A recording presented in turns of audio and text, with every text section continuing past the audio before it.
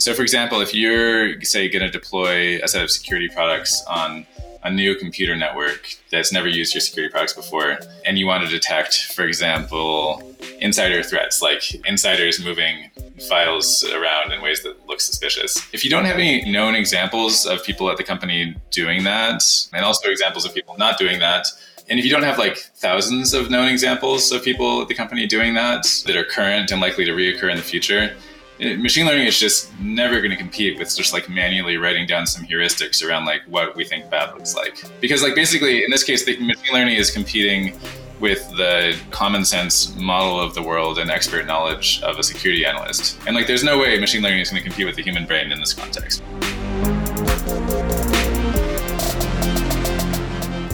This is Lock and Code, a Malwarebytes podcast. I'm your host, David Rees.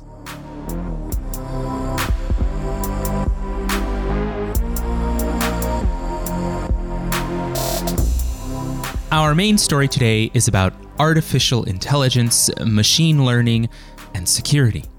In November of last year, the AI research and development lab OpenAI revealed its latest, most advanced language project, a tool called ChatGPT. To call ChatGPT just a chatbot would be an oversimplification, as that might draw parallels to early 2000s novelties like the chatbot Smarter Child on AOL Instant Messenger, which, and this is true, would get mad if you swore at it. I would know. I was in middle school at the time. ChatGPT, which may get mad if you swear at it, I don't actually know, is far more advanced than that predecessor. ChatGPT can have fun with language. For example, ChatGPT was asked to write a biblical verse in the style of the King James Bible, explaining how to remove a peanut butter sandwich from a VCR. And ChatGPT responded, in part. And it came to pass that a man was troubled by a peanut butter sandwich, for it had been placed within his VCR, and he knew not how to remove it. And he cried out to the Lord, saying, "O Lord, how can I remove this sandwich from my VCR? For it is stuck fast and will not budge." A satisfying parlor trick, absolutely, yes. But if you dig deeper into ChatGPT, you'll start to see that it can, and I'm taking a big pause here before I commit to these words, it can understand things. It can give you recipes that account for whatever dietary restrictions you have. It can deliver basic essays about moments in history. It can and has been used to cheat by university students who are giving a new meaning to plagiarism, stealing work that is not theirs. It can write song lyrics about X topic as though composed by Y artist, and this is where many of our interests lie today, ChatGPT can be used to some success to analyze lines of code for flaws. It is a capability that has likely further energized the multi-billion-dollar endeavor to apply AI to cybersecurity. AI is big in cybersecurity right now, and it makes sense when you think about an idealized form of AI. Last year, we spoke to two threat hunters about how they find cyber attackers in a network, and much of that work was log analysis, mysteriously timed logins, or hundreds of remote desktop login attempts that were all blocked, or even a pattern of login attempts that happens every week at the exact same time in the middle of the night.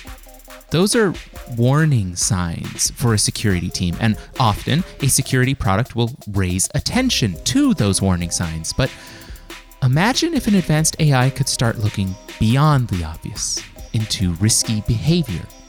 What if it could even catch an insider threat where all the login activity is allowed, yes, and yet it is still malicious? Why, that sounds helpful. That sounds simple, but AI isn't simple. It reads what we give it, mostly, and it's measured, well, that's actually part of today's show. I don't know how it's measured, and I'd like to find out because AI is moving quickly. And if it's being implemented into many, many use cases, many of those beyond just cybersecurity, then we should probably talk about whether it's successful and how we can ensure that it is successful, or at least observable, and where it is all going. Today, to help us understand the state of machine learning and artificial intelligence and what it's good at and what it's still learning, we're speaking with Josh Sachs, former chief scientist at Sophos, who now works in trust and safety at Meta. Josh, welcome to the show. Thanks, David. I'm happy to be here. Yeah, we are happy to have you here. Pretty excited. It is our first episode on AI and machine learning and this enormous topic, which I think will only grow in importance and popularity in the future. So there's a lot, and let's just jump right into it. And one of the things I wanted to kind of do for our audience before we get into like the nitty-gritty is that I wanted to just kind of recognize that a lot of, I think the public today learns about artificial intelligence through a sort of like mishmash of different terminology and sort of like different scenarios, different imagined things that it could be applied for. And so I wanted to avoid all that first and just ask really basically, what is artificial intelligence, and relatedly, right, what is machine learning? Yeah, so on the first term, artificial intelligence, I would say, I don't think the term is super useful. It gets used in a lot of different senses. Like marketing departments tend to just use it willy-nilly, because it sounds good and it gets people's attention. Yeah. More serious technologists use it in a variety of ways. Nowadays, usually what artificial intelligence really means are machine learning systems and sort of the surrounding technology that enable us to go to market with those systems. So usually not just the machine learning algorithms themselves, but also databases that we use to train those machine learning systems, serving systems that allow us to actually productionize the machine learning systems. We usually, when serious technologists, are using AI in an honest sense, they're referring to that sort of complex of technologies. The heritage of the term AI also includes other kinds of methods which really aren't machine learning methods, like old school chess engines that don't use machine learning, but can beat the best humans at playing chess through sort of symbolic search strategies. There's other kinds of algorithms that historically have been associated with AI, but nowadays when somebody's using AI, I think honestly, not in a marketing sense, they're usually referring to machine learning and the sort of surrounding enabling technologies that are used for machine learning. You mentioned really quickly there, and I can't not ask this about like the way chess engines work, and that, like you said, yes, they can beat like the best humans. Mm-hmm. Wait, how do chess engines work? Yeah, so I'm not like a deep expert in chess engines, but I can say that like the sort of pre-machine learning chess engines used approaches like the following. Like, so they had a model of the state of a chessboard. They knew just based on if then else type logic, which pieces could move where. And then they had some heuristics for deciding what a good board state was. Like a good board state for white would be, having vanquished all of black's pieces, right? Or, more with more subtlety, reducing the pawn count on the black side by one, as compared to white, that would be a good board state. So in these old school chess engines would use like tree search methods where they would, pick a path, like maybe I move my rook's pawn forward one square. They would pick a path like that and then rate the resulting board state. And they would explore it with some depth, down the tree of possible board states. And then they would sort of sum up the value of any particular move and pick the move with the highest value based on this tree search method. So this sort of approach doesn't involve any machine learning. It involves, other kinds of algorithms. But historically, it was associated with artificial intelligence. I think because it involves getting a computer to do something that we would normally associate with human intelligence.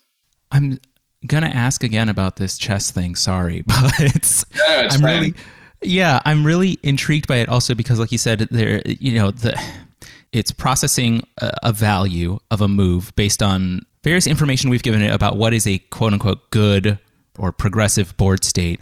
And that's interesting to me as well, because like you said, it's not as reductive as like more pieces. In fact, famously, it is not that, chess does not necessarily require more or less pieces. I'm reminded very quickly of a character in the book The Joy Luck Club who is a chess player, and she's always disappointed that her mom only views it as you lost more pieces than your opponent, even though she won.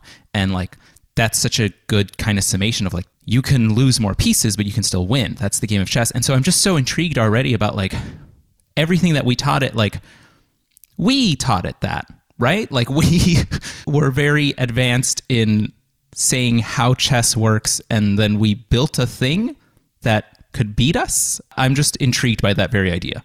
Yeah, well, I think you're getting at like a general property of machine learning, which is that I think you can tell me if I'm understanding you right, David. Like machine learning basically works best in contexts in which humans can't write down explicit rules about how to solve a problem. It would be very, very hard to write a program that has like a big switch statement over, all possible board positions and recommends, the next move in all possible scenarios, right? Yeah, you need machine learning for that sort of thing where the computer just sort of learns the rules on its own based on training data. And yeah, that's a fascinating thing about machine learning, right? It basically learns a numerical program that is sort of a black box, but when it's successful, winds up solving a problem that we don't have a better way to solve with computers. Yeah, thank you for making that thought better and more fulfilled, because that was sort of what I was getting at, that black box idea, which is really exciting. But before we completely derail, everything that I had planned for this episode, I wanted to get back to, again, machine learning and artificial intelligence. And my experience with these terms, like you said, that there is a lot of marketing that is taking advantage of terms like artificial intelligence. And it has unfortunately brought up like a parallel in my mind of the days of big data and the days of like the blockchain. I remember, years ago, there were a lot of proposals that like the blockchain could fix anything. Like the blockchain was the answer. A real, left field, like dreadful example is these fellows who said that they could solve like sexual consent by putting it on the blockchain, because they were like, well, therefore it's an immutable record, and therefore like, I'm like, that way it's fine. Like I don't know what their next sentence was in their elevator pitch, right? But already like it's hard to see how that would be a quote unquote solution. And so I'm reminded again of these things where AI is just kind of constantly used in so much marketing speak, but I want to give AI and machine learning like a fair shake. I don't want to douse them in that prior reputation. And so I want to just ask, what are AI and machine learning good at, so to speak?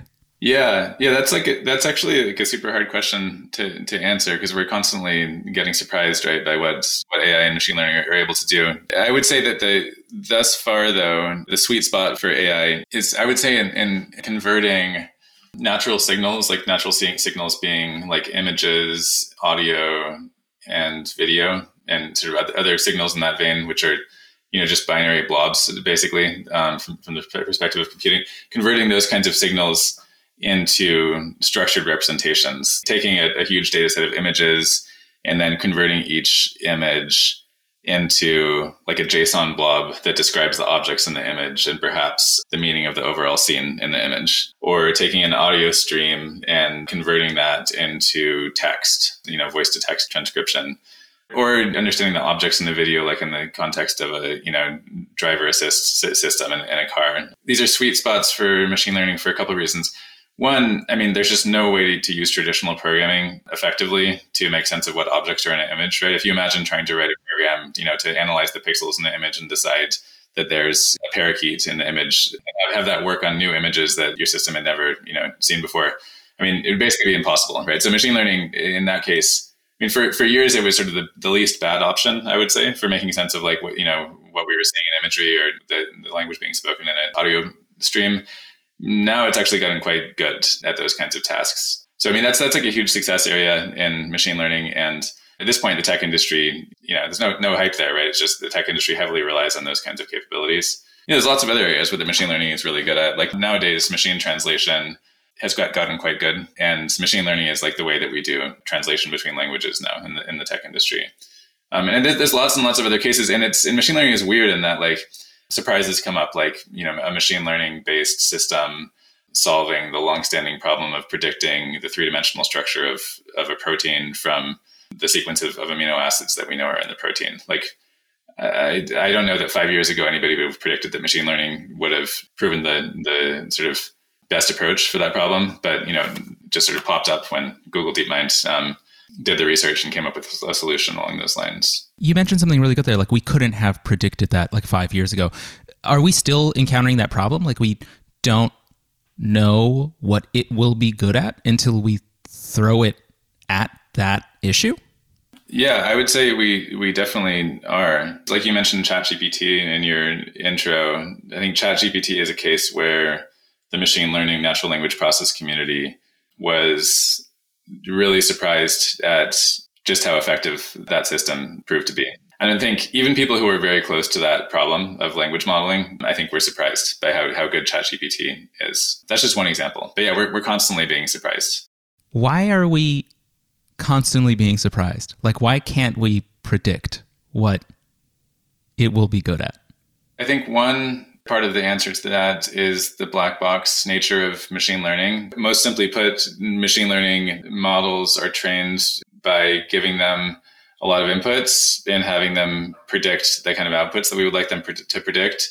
And there's a sense in which we don't know until we try whether or not a machine learning system can learn to do that, right? And then to generalize beyond its training data. That's one reason I think we're constantly surprised.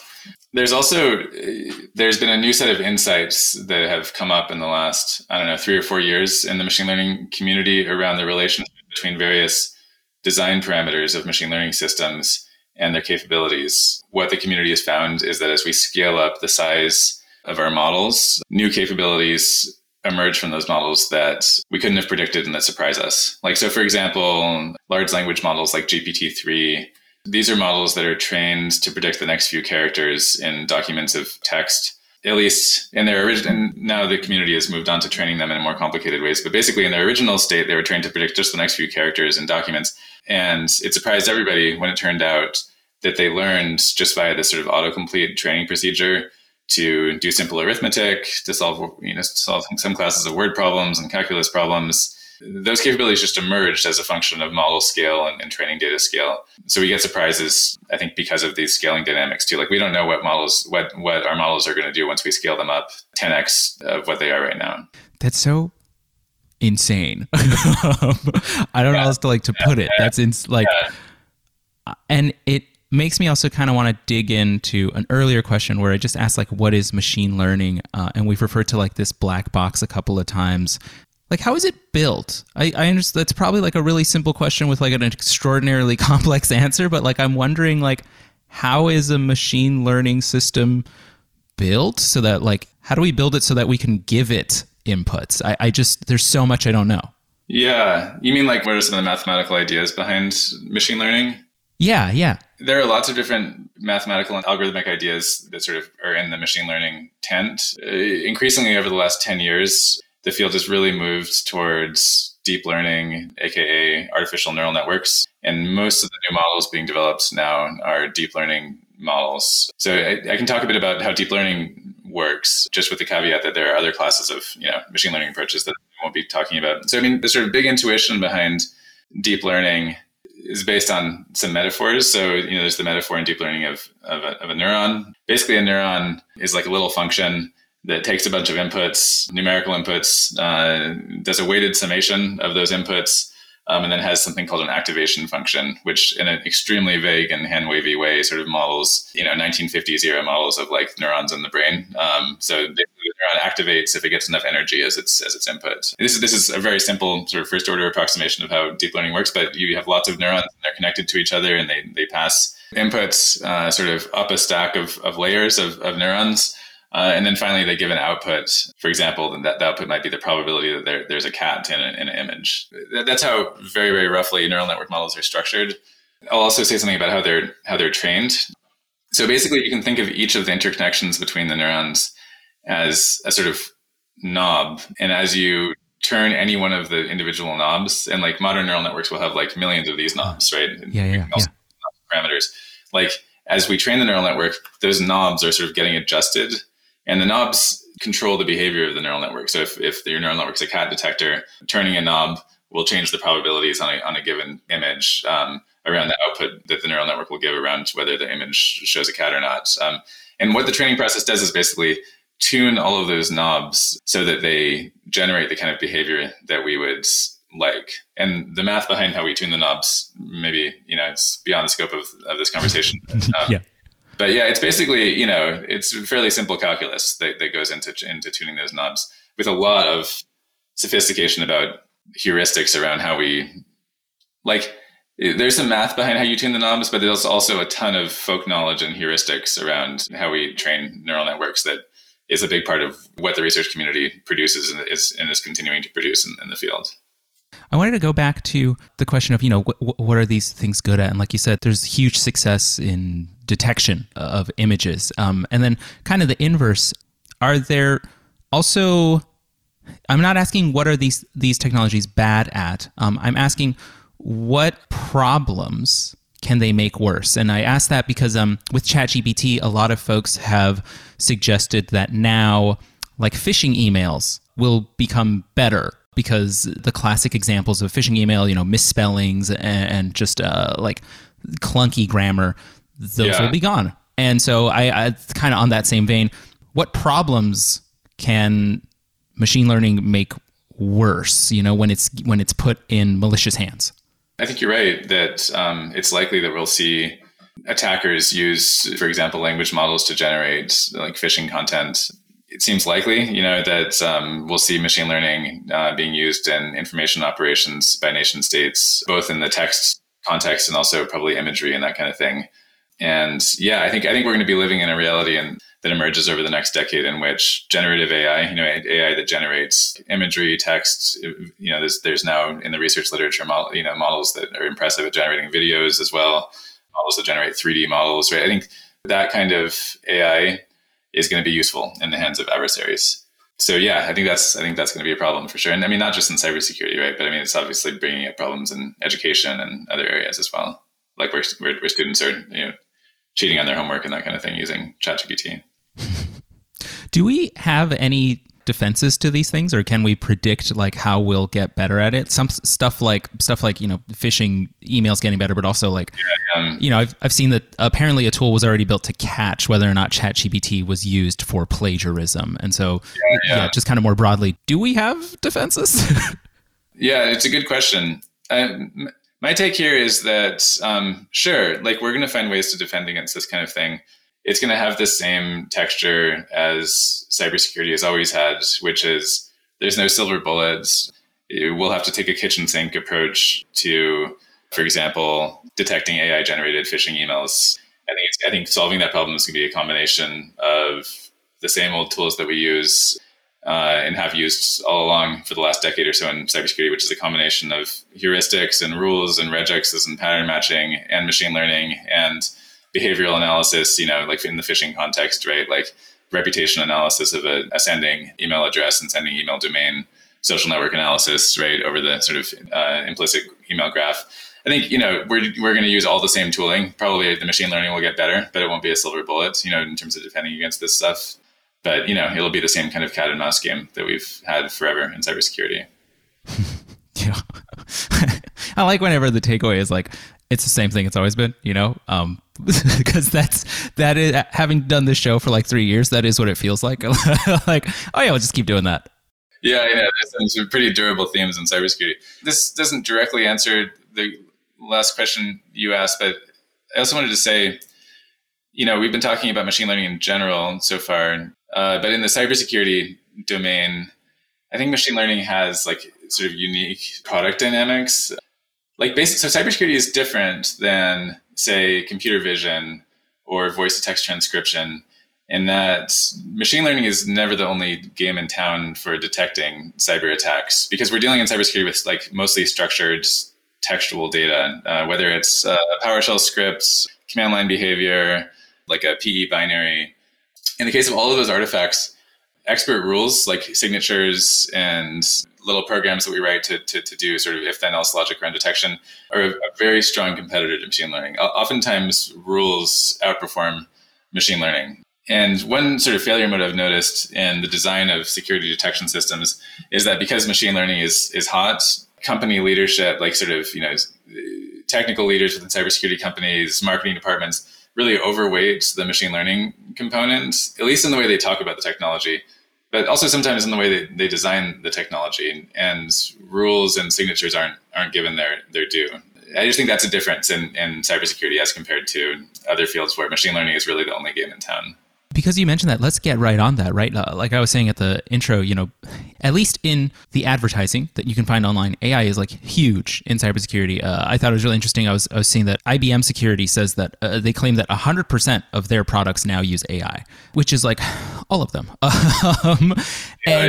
You were talking there about how like it's a good supplement because we already have so many ways that we do catch cybersecurity threats. But one thing that you just said I thought was really exciting because it also lets me ask another question that's a bit deeper here, where you said that rules outperform machine learning. That makes me think, well, we've studied that. How do we know that?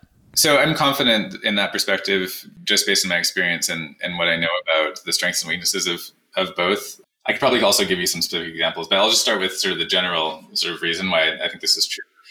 Machine learning requires a ton of data in order to work well.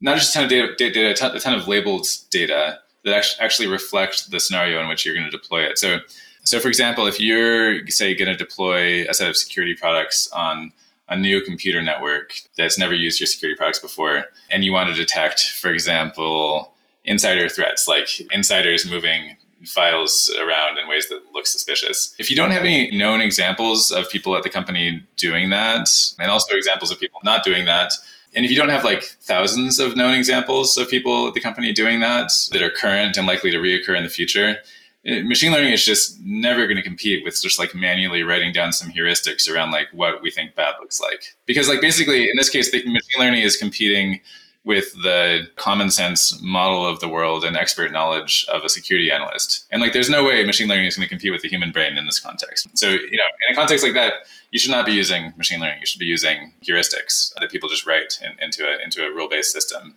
I observed in my time in the security industry, this mistake being made over and over and over again, where people think that machine learning is the right way to do something, where really rules are far superior. I mean, that said, there's a lot of cases where you really do want to use machine learning. Like everybody in the security industry now uses machine learning to detect .exe and .dll malware as one of the, they also use everybody should also be using signatures, but machine learning is very valuable in a context like that, where you've got millions of known malware files you can train on, and obviously millions of known goodware files. So there are application areas like that, but it's just not everywhere. I think machine learning gets overused in the security industry. I'm glad you mentioned that it is used for certain things, and it's it's used right now in those things.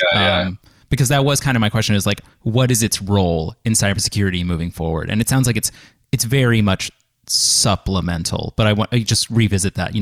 What is the role of machine learning in cybersecurity moving forward? Where machine learning contributes in security, like in all the cases, in all of my experience, is where it can be used in addition to all of the other techniques we use to detect attacks. And there are definitely lots of cases where it provides a significant incremental value in addition to those other systems. And those cases, I think, are basically all cases in which we have a lot of training data labeled as good and bad. And our training data is up to date relative to the kinds of attacks that we're seeing now. So cases where I've seen machine learning be really successful are like detecting malicious Android apps, malicious Windows malware. I haven't done that much work on this firsthand, but I have seen it produce successful results on Mac OS X malware. I've seen machine learning be super valuable in detecting phishing emails and malicious web content.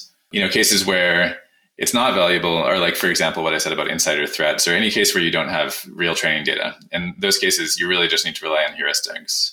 On that question that I had earlier, right, that again, back to how rules are outperforming ML, the reason I was so interested in it is because it kind of touched on this question I had at the very beginning, which is how do we measure, right, the success of machine learning? And you were talking about a little bit earlier that kind of what we're doing is we're putting inputs into something, and then we measure the success based on the outputs that we want from it. And I wanted to revisit that again, just how do we measure whether or not like machine learning has been successful in the fields we're applying it to? I mean, so there's just a whole bunch of metrics that are used in the research community. And so for cybersecurity, the most relevant metrics are like precision, which is when a machine learning detection system says something is malicious, what's the probability it actually is malicious? Recall, which is what percentage of the overall bad things in a data set does your machine learning detector detect? Those are two examples. I mean, there's a bunch of other metrics of, around detection that are commonly used in cybersecurity, but there are like standard ways of measuring and quantifying how good a system is. I mean, there's also the problem of like experimental setup. So you can say, your system has a precision of 0.9 and a recall of 0.6, but that doesn't mean much unless you know the structure of the experiment itself and level of fidelity the experiment has to like the real world scenario in which you're going to deploy your system. So I mean, I've seen this mistake get made a lot in cybersecurity, which, some researchers publish accuracy numbers on a data set that's contrived and not at all reflective of reality. So, experimental design is super important in how we measure these systems also.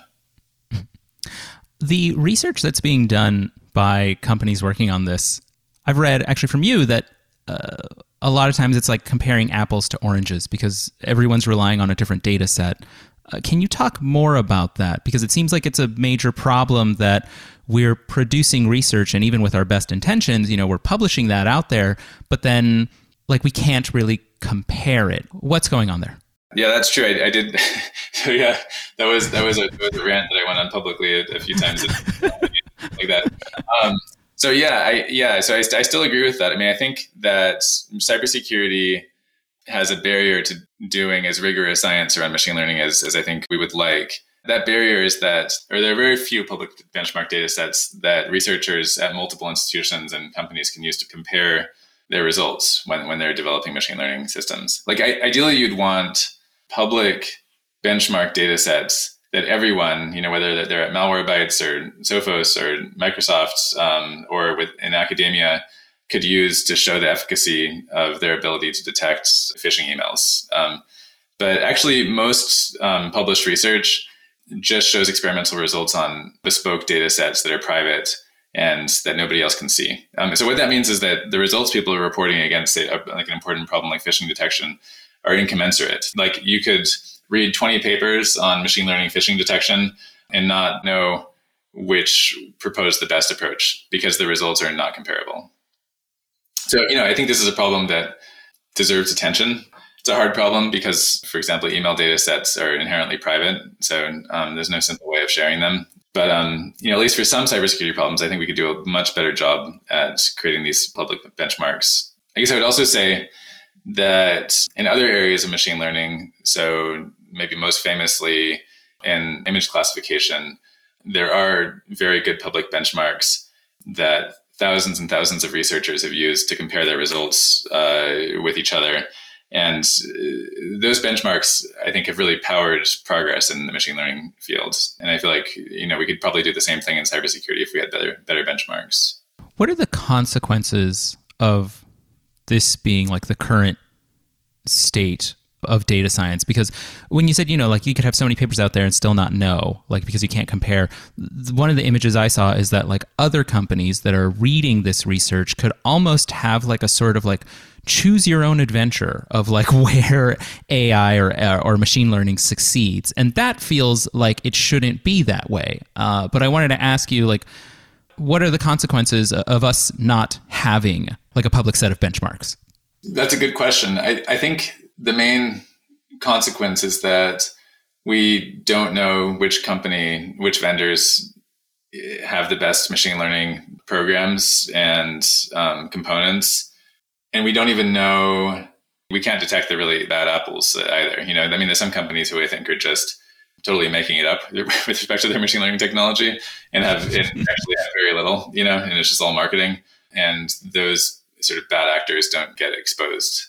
That's bad for all of us because we might believe that we're protected when we're not. Yeah. You mentioned, like that there's some models out there that we could follow to help improve this, to help improve like the collaboration. I just wanted to revisit that right there. Like what can companies do? Like, can companies even do anything starting today to address this issue? Like, is it in companies' hands? Like, I just want to know how we fix this. Yeah. So back when I was working in cybersecurity, which was up until last summer, I was peripherally involved in like a standards organization within the industry called the Anti-Malware Testing Standards Organization, which is like a coalition of security vendors, like almost everybody's in there, and then third-party testers. So I'm not sure, David, maybe where you saw me make this argument was I gave a talk in front of that group about the importance of these benchmarks. My argument there was that, like, standards organizations like that one should get involved in creating machine learning benchmarks, given how common claims around AI are in our industry. I still think that's probably the right approach. I don't think I, had much influence with the talk I gave, but I do think that would be the right step for the cybersecurity industry to take as a whole. Sort of agree on a set of tests that we could run around specifically the AI components within cybersecurity products that everybody measures themselves by. I wanted to revisit something. Again, we refer to machine learning often as a black box. And I want to know, do we have any corollaries to that, like, so that our audience can just understand what that means? Because I want to revisit it, right? Because a lot of folks have like this understanding of a black box, obviously, is like the thing that gets recorded in an airplane. But I also want to know, like, are there any other systems we have where we put something into it and something comes out and we don't know what's happening in the middle? Because I feel like that's a very insane concept, and I wanted to revisit it to see if there was do we have corollaries? Yeah, that's like a good philosophical question. I mean, I think like the reality is, right, like in any large technical organization, everybody's just, touching one small part of the elephant, I mean, nobody knows how the whole thing works, There's no one person, working on Windows at Microsoft who knows the whole code base, I would imagine, right? Or any, on any large, like there's no one person who worked on the space shuttle, right, who could build the whole thing by themselves, or who would explain, a subsystem that's, a couple hops removed, in the org chart of that organization. So I think that's I think it's the condition of living in modern society that we're dealing with opaque technical systems that we don't understand. And from that perspective, neural networks are just a special case of that. People are working on methods for introspecting into neural networks and getting some sense of what's going on there. But I think that they're particularly opaque as technical artifacts. That's such a good analogy that like no one person can build the space shuttle. Right. That's fascinating, right? Yeah, or understand it, right? So I feel like much of modern technology is there's no one person who could explain both the microcontrollers in a car, and the engine and the drive shaft, and whatever the material, the exact material composition of the windshield. I mean, it's just, expertise is highly fragmented in our society. It's so funny. My mind immediately goes to when I was working to limit NSA surveillance, like, what NSA surveillance captures, because like it was this huge, it still is, this huge regime that catches electronic communications, and there were rules, right, that were set for what it captured. And they were also, like, the fact that you even mentioned the word hops, right? Like, that's a thing that was also mentioned in NSA surveillance, like how many hops away from a target are the communications also being collected, right? So you target one person, and then one hop away is the people that person is emailed with, and then sometimes there's another hop from that second person, right? And it was hard to ever grasp what was being collected, and you could only really find out based on information that was revealed about like when an agent would search the actual database, retrieve something from it. There wasn't one person who could say, this is exactly how it works. But there were a lot of people who could say, I know it worked because I retrieved X record when I searched it. And that feels the same way. And that's like a really shameful example. But that is a thing. Like, that's a thing, and it exists. I wanted to steer off of that and then close out here with finally one enormous question, and I assume there's like probably a million different ways we could take this, but my big question is just, how do you see machine learning developing in the future. And that's, what could it be used for? What won't it be used for, if anything? Will we ever put controls on it? Just kind of splintering from there. How do you see it developing in the future? Yeah, that's a good question. So machine learning is a lot of things, right? I think the sort of mature parts of machine learning are going to proliferate, and we're going to see them popping up in more and more products. We've seen this with neural networks and also non-neural network techniques like gradient boosted decision trees and random forests within cybersecurity. It's been really like a 30-year journey that's not linear. It's like sort of accelerated over the last 10 years or so, where basically we saw, we've now seen almost universal adoption probably of machine learning from the major cybersecurity vendors, but it took a long time, and the adoption lagged behind the progress. I think we're going to see more and more sort of proliferation of proven technologies throughout the economy. So for example, with, these new large language models like GPT-3, I suspect that we'll see cybersecurity companies adopt models like that over the next decade. There's all sorts of applications of these large language models that matter for security, but it's going to lag behind, the industry tech leaders, I would say. So I think you'll just see this sort of non-uniform proliferation of what works to more and more parts of the economy. And obviously cybersecurity is just one, it's just one example, but there's all sorts of industries that are going to be affected by the technology that's been proven out among the technology leaders. I think where there's a lot of uncertainty is at the frontier, right? It's are we going to get fully autonomous vehicles working at scale, in the foreseeable future? And what's that going to mean for the economy, right? I mean, it's become sort of a joke, how self-driving cars are always 5 years in the future or whatever. But, it does seem like once that problem gets solved, nobody knows when, it'll be transformative. I think we'll continue to be surprised by capabilities that just pop up. I think the protein structure prediction work that's emerged in the last few years in the deep learning space is an example of such a surprise. I think 5 or 10 years ago, nobody would have predicted the progress. And now there's going to be all sorts of downstream applications to our ability to map, the space of all sort of naturally occurring proteins that we couldn't have predicted. I think we'll just continue to be surprised by what happens in the field. And I think it would be foolish to predict exactly what surprises are going to come up. I like the autonomous car example because from what we've discussed today, it also seems, and I might be wrong here, but it seems like there might be a day tomorrow where it's solved because there are surprises in how this works. Or am I getting it wrong that the way we're using it currently in autonomous driving, that it's linear, or are there still opportunities for an explosion of intelligence? Yeah. So, I don't want to speak outside of my expertise. I'm not a self-driving car person, but I do think it's reasonable to expect that there could be surprises in that space. There's new modeling techniques that come out. Some of our audience here may have heard of the idea of a transformer as a building block of modern neural networks. I forget when the original transformer paper came out, but it was 3 or 4 years ago, I think. And it's completely transformed the field of machine learning and led to a lot of the new capabilities that people are talking about now. So that's new. And then, the idea of scale as a crucial design parameter that leads to emergent capabilities is also new. And that also has, I think, surprised the community in the past 5 or so years. So I think, downstream applications of fundamental insights like those two ideas are unpredictable, right? So I would not be surprised if we were surprised in the next decade, right? And there's no better ending to anything. I would not be surprised if we were surprised. Josh, thank you so much again for coming on today's show and for explaining the, at times, unexplainable. Thank you again. Yeah, thanks a lot, David. It was a lot of fun.